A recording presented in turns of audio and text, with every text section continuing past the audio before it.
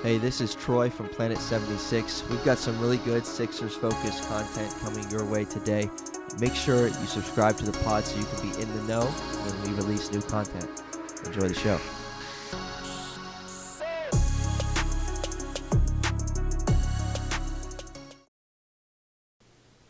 What is going on, Planet 76? Troy here. Got Michael with me as always. Episode 62 of the podcast, August 18th. Recording episode 62, and some pretty cool news. The NBA season is only 2 months away. 2 months from today. How does that make you feel, Michael? Good. Very good. Very good. Yeah, it's time for some. It's time for basketball, man. I don't think you're not the biggest football guy. I'm not the biggest football guy. I'm ready for basketball. I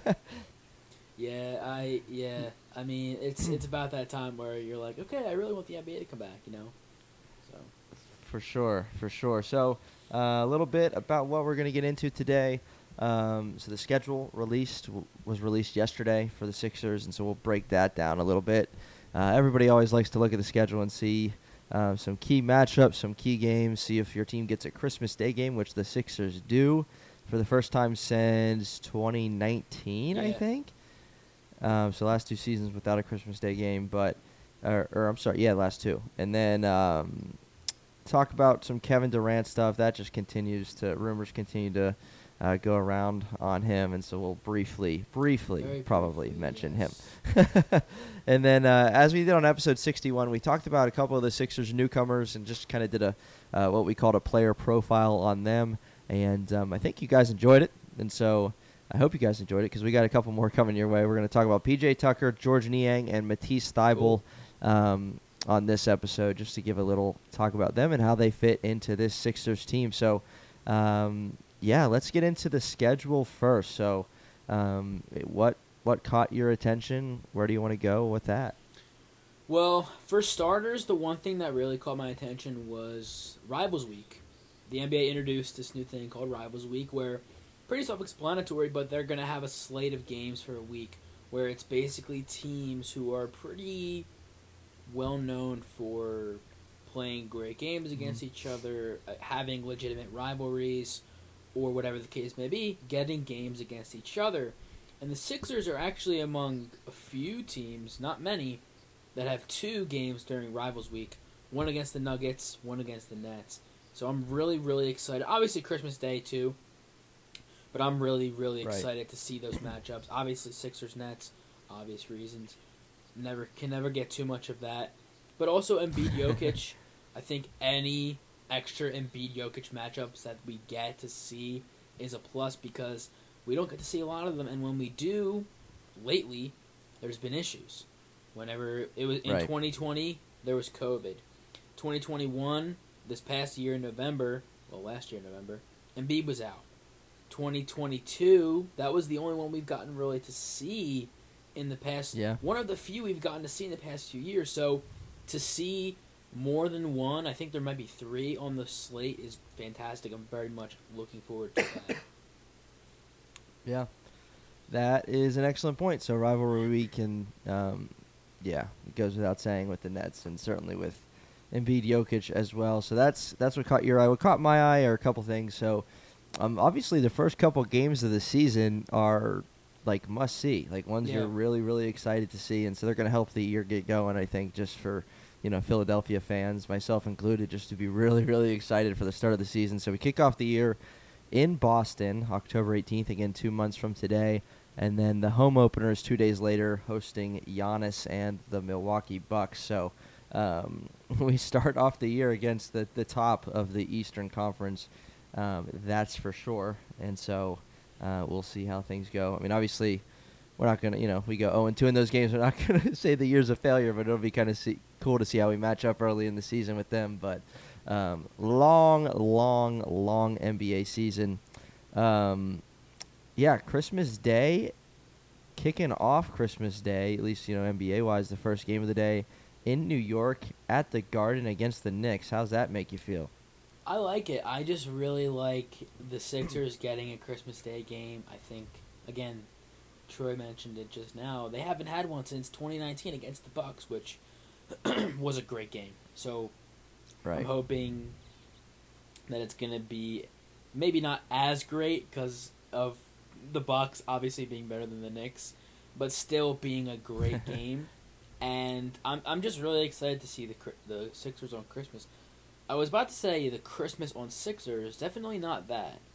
But I'm definitely excited to see the Sixers on Christmas again because it's been 3 years. 2019 was the last time, and we're going on Christmas 2022. So it's been a while. It's been a long time in the making.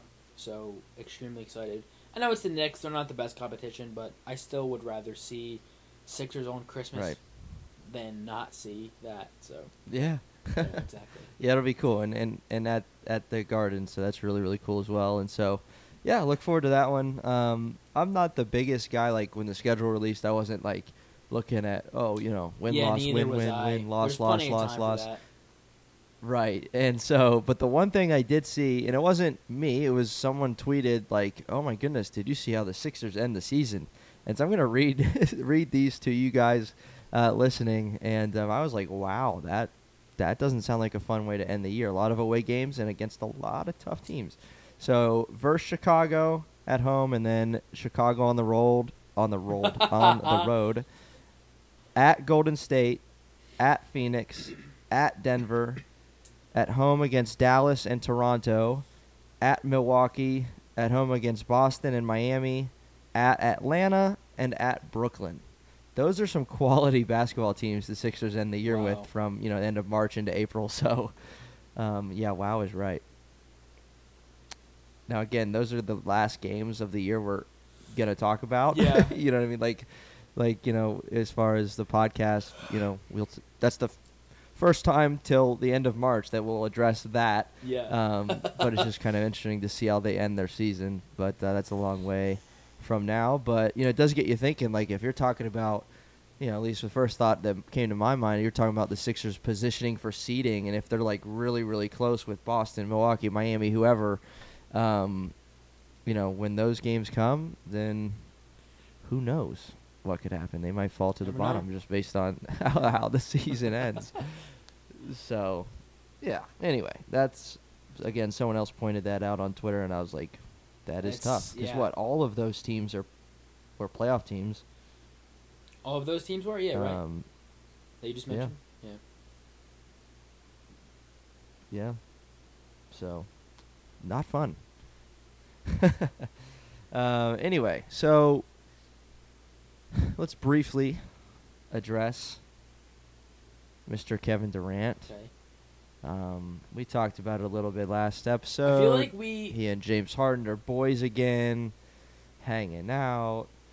The rumors just continue. There's stuff every day. Now he allegedly wants to play with the Sixers and James Harden. Is that a thing? Do we believe that? I don't really believe anything anymore, honestly. There's just so much that it's like, is this true? Is this actually happening? But it's like, I don't even know. Like, has he actually said he wants to play for the Sixers? Now, is it him or is it people around him? Because you hear like, Right. oh, Kevin Durant's camp wants this, or like, LeBron James' camp wants this. Well, what does Kevin Durant want?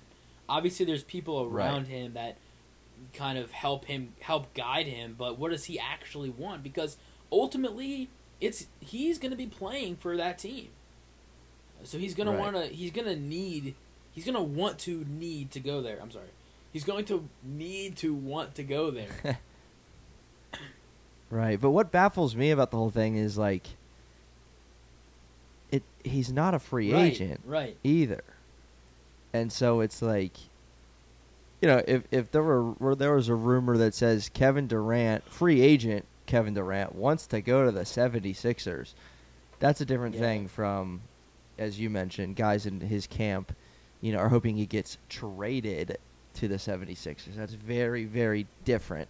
And so I know you're not putting a ton of stock in it. I'm not putting a ton of stock in it. It's certainly not one that certainly one I'm not monitoring as closely as it was with like James Harden.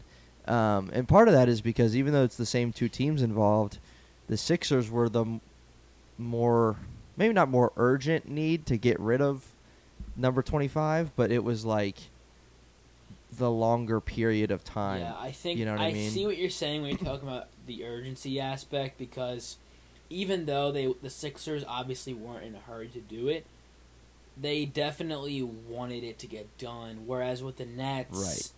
I think it's quite the opposite.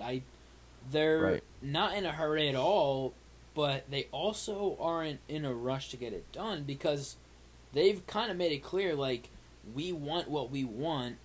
If Kevin Durant isn't traded, then oh well, we're gonna get what we want, and that's it. And they've really stood by that, by what they've apparently been asking for the past few months. So I believe it. Yeah. Yep. And again, we've talked about it. Like, this would be whoever, if Kevin Durant ends up on another team, it's going to be a massive package to get him because he's Kevin Durant. So we're just throwing that out there. But also, I saw something on your Trust the Love Instagram talking about Tyrese Maxey and Kevin Durant. I think you made a poll and addressed, I don't know what the question you phrased it as, you can help me out, but like, it was basically, would you include Maxey for Durant or something like that? Or who would you rather have or something like that? And the percentage was much higher to say keep Maxey in the voting. And so you don't necessarily have to address your opinion or your thought on that, but like, I want your thoughts on what that shows about Maxey and the Sixers fans' love for him, or help me out with all that, and even your take on the percentage of the vote that was swayed in his way. Well, to be honest, the percentage of that poll really, not really shocked me, but it definitely shocked me because I wasn't expecting that many people, that amount of people, to actually decide against getting rid of Maxey in a trade. Obviously there's a decent percentage of Sixers fans that'd rather have him on the roster, which is fine. Like I said, I think I said it on my story as well. That's totally understandable. It's totally reasonable, and I understand where they're coming from because it's Tyrese Maxey. He has a lot of potential, and there's really no telling what he could be. We can probably make some guesses if we'd like to, but there really isn't any indication of, oh, well, he's going to be this kind of player. He's going to be that kind of player. And that's where the allure comes from. Why would we trade a guy who doesn't have a ceiling right now? You don't get a lot of players like that, let alone draft them. So I can see that, and like I said, it would make sense to me if someone says, no, I don't want to trade Tyrese Maxey for Kevin Durant. I mean, personally, I would. Because it's Kevin Durant, I love Tyrese Maxey. I have a poster of him on my wall. You can't see it right now. I love Tyrese Maxey. But we're trying to win a championship here. And I'm not saying Tyrese Maxey can't be an integral part of a championship-winning team. He can be. Right. But we're talking about winning right now. Obviously, it would hurt a lot because of what I just talked about a few minutes ago. But it's Kevin Durant. It's Kevin Durant. And it's just like you just can't pass up the opportunity of pairing three of the greatest scorers of all time. I don't care. I just don't care. Selfishly, I don't care. The Sixers need to do it. I know it's crossed Daryl Morey's mind. I just know. I'm not a part of the Sixers front office at all in any shape or form, but I know it's crossed Daryl Morey's mind. So it's you can't pass up that chance. If that happen, if there's an opportunity to get that done, you cannot pass that up. You can't. Okay. I talked a lot more than I thought I was going to. Yeah, I know, right? So much for brief on Kevin Durant, but hey, Mr. Trust the Love is he's on it. So, and I do not disagree with you.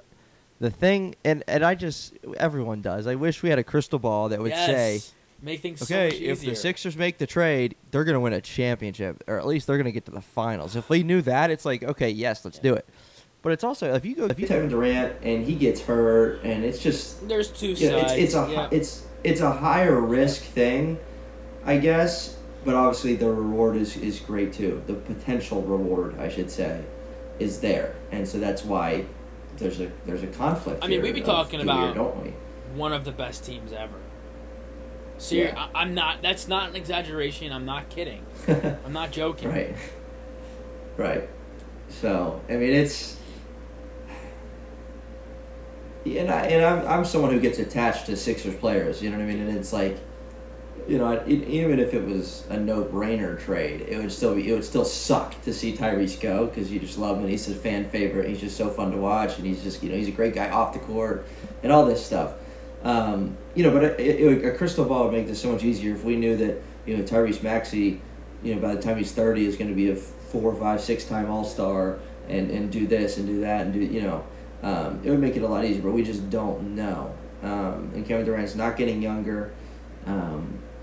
He had obviously a shaky playoff series against the Celtics last year, but he's still Kevin Durant, and that's not what's going to define him ultimately. And so we'll see. I know. I mean, even on the outline, I put a little yawn emoji under the KD rumors as they continue, just because it continues and continues, and we'll see what happens. But I mean, can you just imagine that guy in a 76ers uniform? Like, what?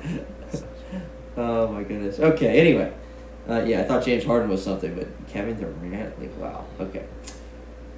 Anywho, so like I said earlier, you had the great idea to kind of break down some players in the dog days of the offseason and just talk about what the Sixers have on their roster. And so we started with Daniel House and DeAnthony Melton last episode and kind of just broke down where they've been in their careers, what they're going to bring to the table. So we're going to do that quickly with 3 more guys, 2 of which have been on the Sixers roster, and then PJ Tucker, and so the other 2 are George Niang and Matisse Thybulle. We'll start with the last new guy coming in, PJ Tucker. So I'll give a few things on him, and then I'll kick it your way. But PJ Tucker, 37 years old, NBA veteran to say the least.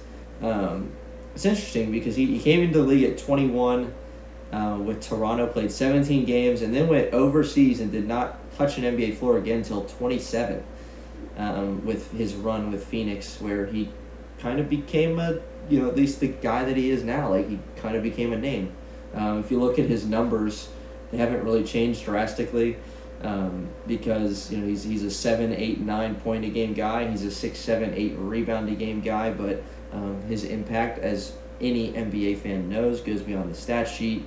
And you and myself are excited to see what he can bring to the table. Most recently, of course, spent a little bit of time in Milwaukee, helped them bring a ring in, and then last year played in 71 games, started 70. Which I don't think I realized, started 70 for the Miami Heat. So he was a big part of that team, a good team. And so, what's your thoughts on PJ and what he can bring for us? Very, very excited to see PJ Tucker play for this team. One of the guys that I've been pushing for the Sixers to get probably since like May. Yeah. And we've been doing it here on Planet 76. We've been on that train. So if you missed it, that's on you. But PJ Tucker, career 36% 3-point shooter. Is that 3-point shooter? Yeah, that is 3-point shooting. On nearly 3 attempts per game, which volume wise isn't that great, but efficiency wise that's pretty good. 36%. Career years from 3 in Houston, might I add. We're seeing a lot of similarities between guys who have played with James Harden. Daniel House, in our last episode we talked about, had career years with Harden.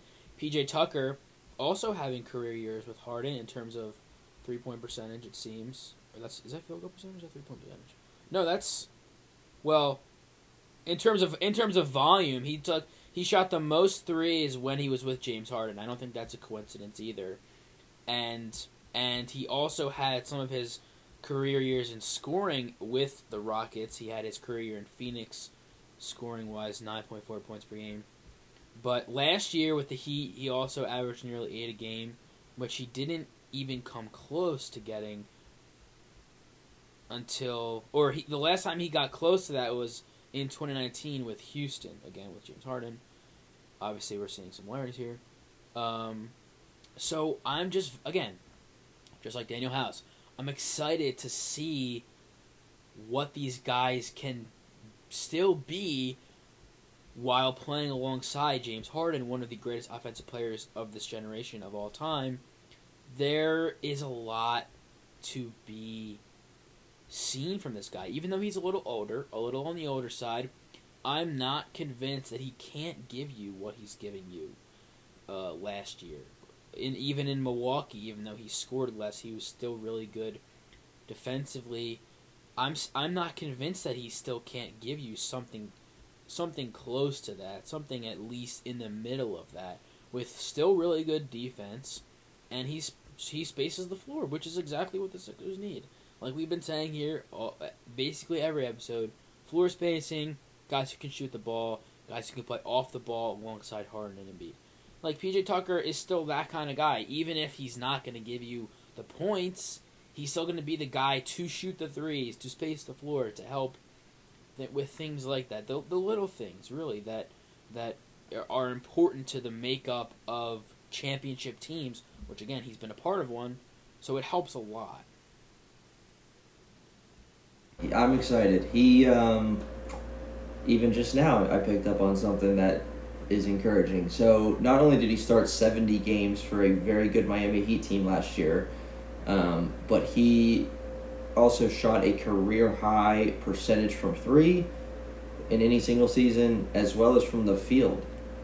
Just three-point and from two inside the arc. He had a career-high in percentage shooting. So, and that's at 36 years old. And we've touched on this, way back when we acquired PJ Tucker. But like, he has a game that obviously it doesn't matter how old he is. Unlike a lot of guys who have a prime from 25 to 32 or whatever you want to say, and then they kind of fall off. Like, no, this is a guy who at 36, after many, many years in the NBA, did something he hadn't done before, and he shot over 41% from three. And he's going to continue to do the little things. He's going to continue to do things that affect winning. We saw it in Game 6 against the Sixers, and how he would come up with a clutch offensive rebound, how he would just do something big that goes beyond the stat sheet. He would get out and defend a guard. He would get out and in transition and knock down a corner three. He would get down low and swat the ball out of bounds and get a steal and get a block and just bring energy. And this is a 37-year-old man. So that's going to continue. You know what I mean? I don't think he's going to fall off. He's obviously durable. Yeah. So I'm excited. And I think, again, as you mentioned, playing alongside James Harden, those attempts from three per game are going to probably go up slightly, and I'm okay with that. You know why I'm okay with that? Because he shot 41% from three last year. He's automatically going to be one of the Sixers' best shooters on the roster already, and he hasn't played yet. He already is that because of what he brings you. Right. All right. So exciting stuff there. Let's transition to two guys that have been here. One guy for 1 year, and then one for, what's it going to be? Matisse's fourth season? I think so, yeah. Do you want to do Niang first or Thibault? We can start with Niang. So let's go there. So Georges Niang, first year for the Sixers. I know you were a big fan of George and what he did this year for Philly. How do you see him? We can get into some of the overall stuff after you answer this, but how do you see him fitting to this new look Sixers with some more bench depth? And is he a lock for one of those main roles off the bench? Talk about that.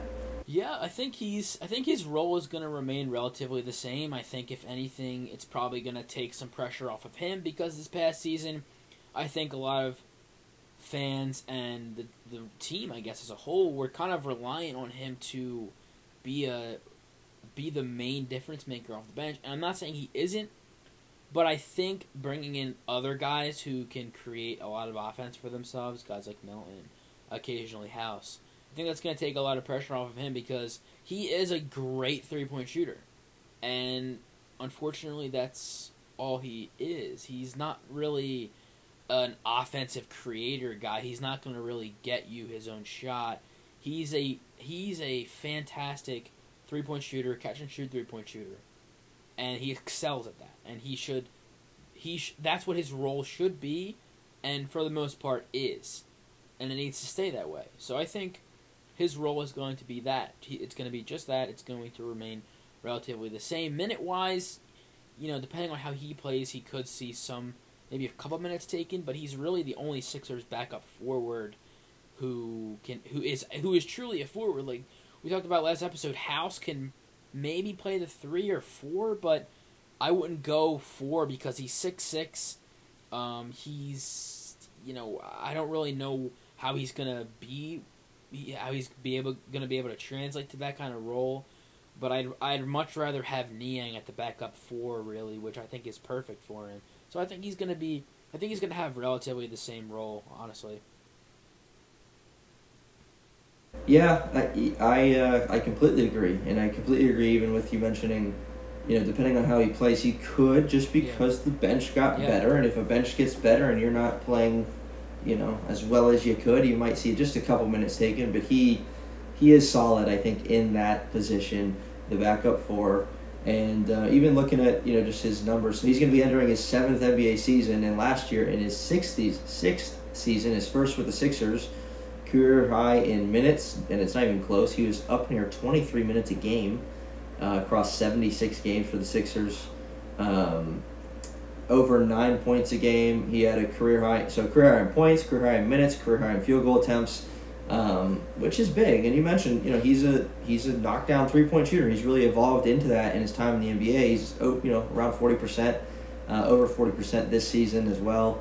Coming from someone who, I watched a lot of George Niang back in the day, back in college during his Iowa State days, and his game has completely evolved since then. So at Iowa State, he was a guy who, even at 6'7", had the ball in his hands a lot, like often, and he would make plays, he would finish around the rim, and we see glimpses of that in Philadelphia, but nothing like it was back then. And props to him for being able to evolve and change his game and make a career out of it in the NBA. So entering his 7th season with the Sixers, look for more of the same from George Niang. All right. Last but not least, for tonight's episode 62, let's talk about Mr. Matisse Thybulle. Jinx. Take it away. Mr. Matisse Thybulle. So first things first, let me get some stats up for it real quick, because I think when you talk about Matisse Thybulle, I think it's kind of important to really understand. And I'm not why isn't it working? I'm not trying to I guess what's the word I'm looking for? Overblow it, I guess. But hold on, I can't get his stats up. Yeah, here we go. Okay, so Matisse Thybulle with the Sixers, obviously for his career, 5 points per game, 45% from the field, 32% from 3, which that's pretty. I mean, league average field goal percentage I think is 46, 47, maybe. Actually, it might be a little too high. But league average 3-point percentage is 35%.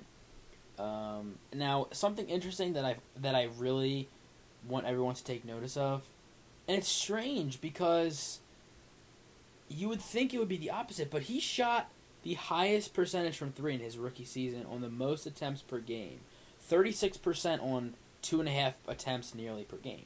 But he averaged a career high almost 6 points this year per game, with basically 26 minutes nearly. So Thybulle's one of those players, career high in steals as well, which I actually did not know that.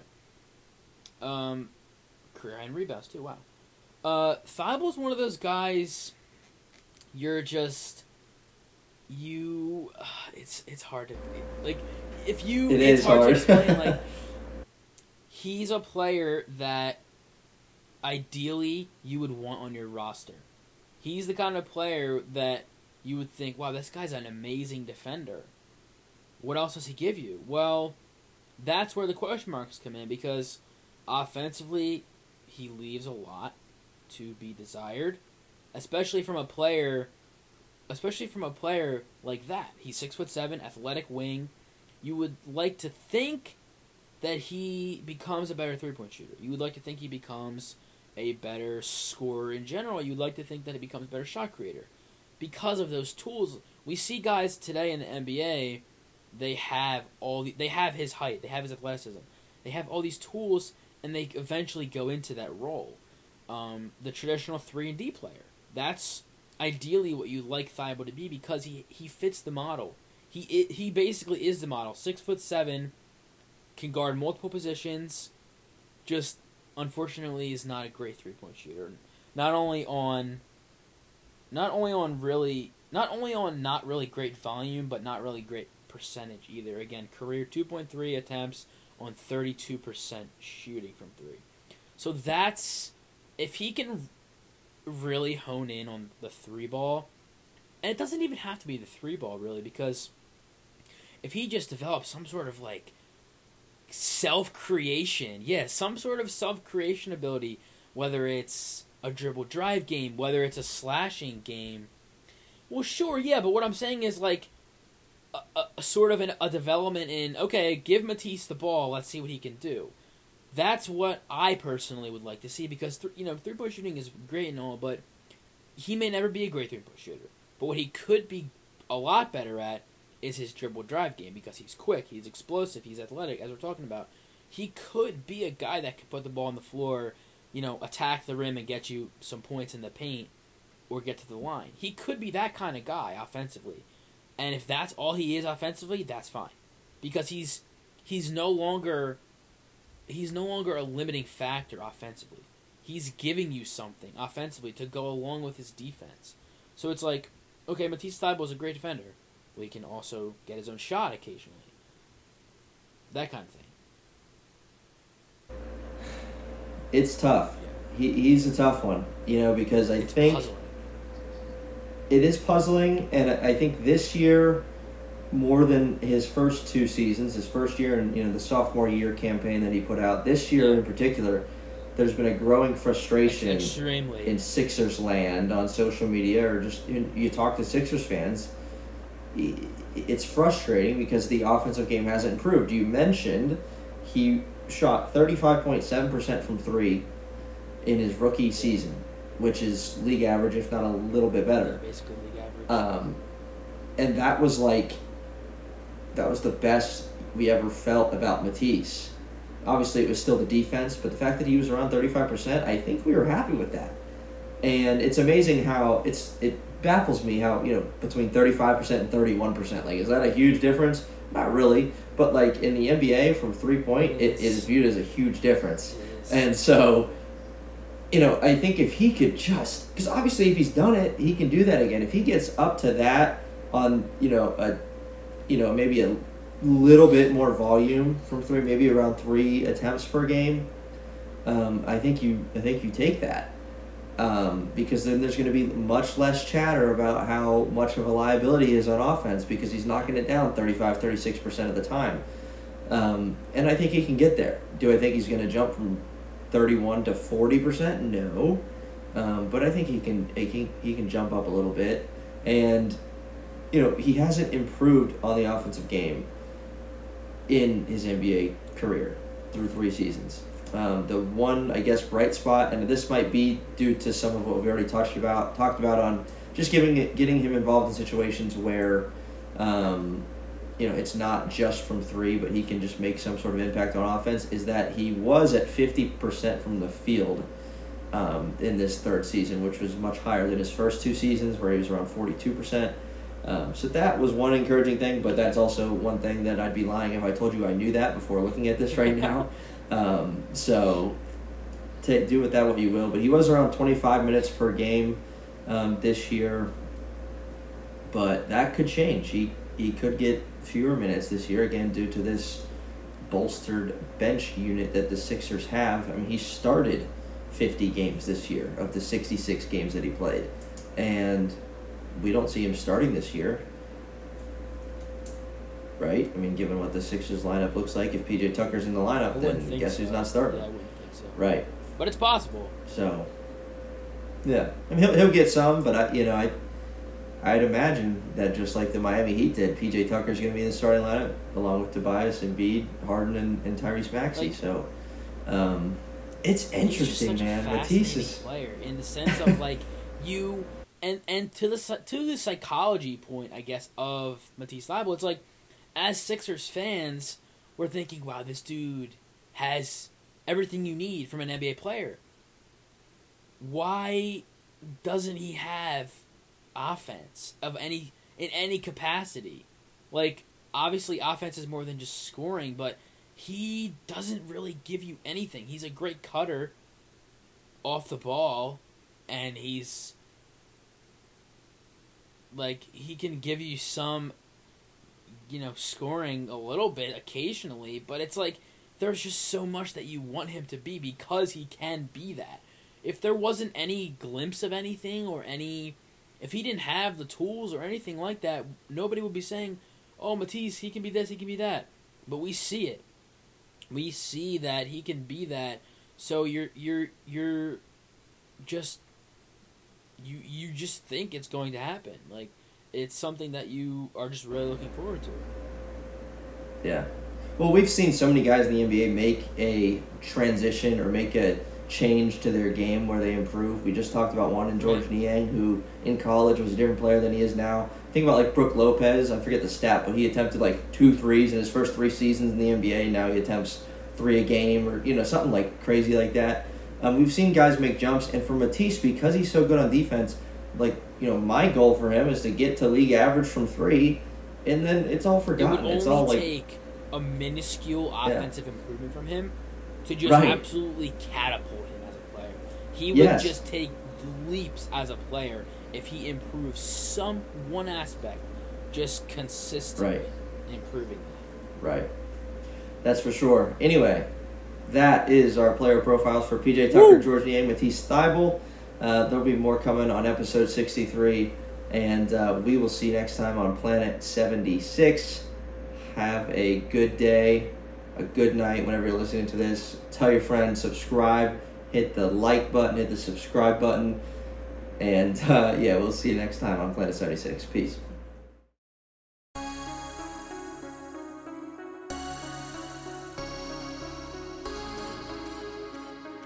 Are you on Instagram?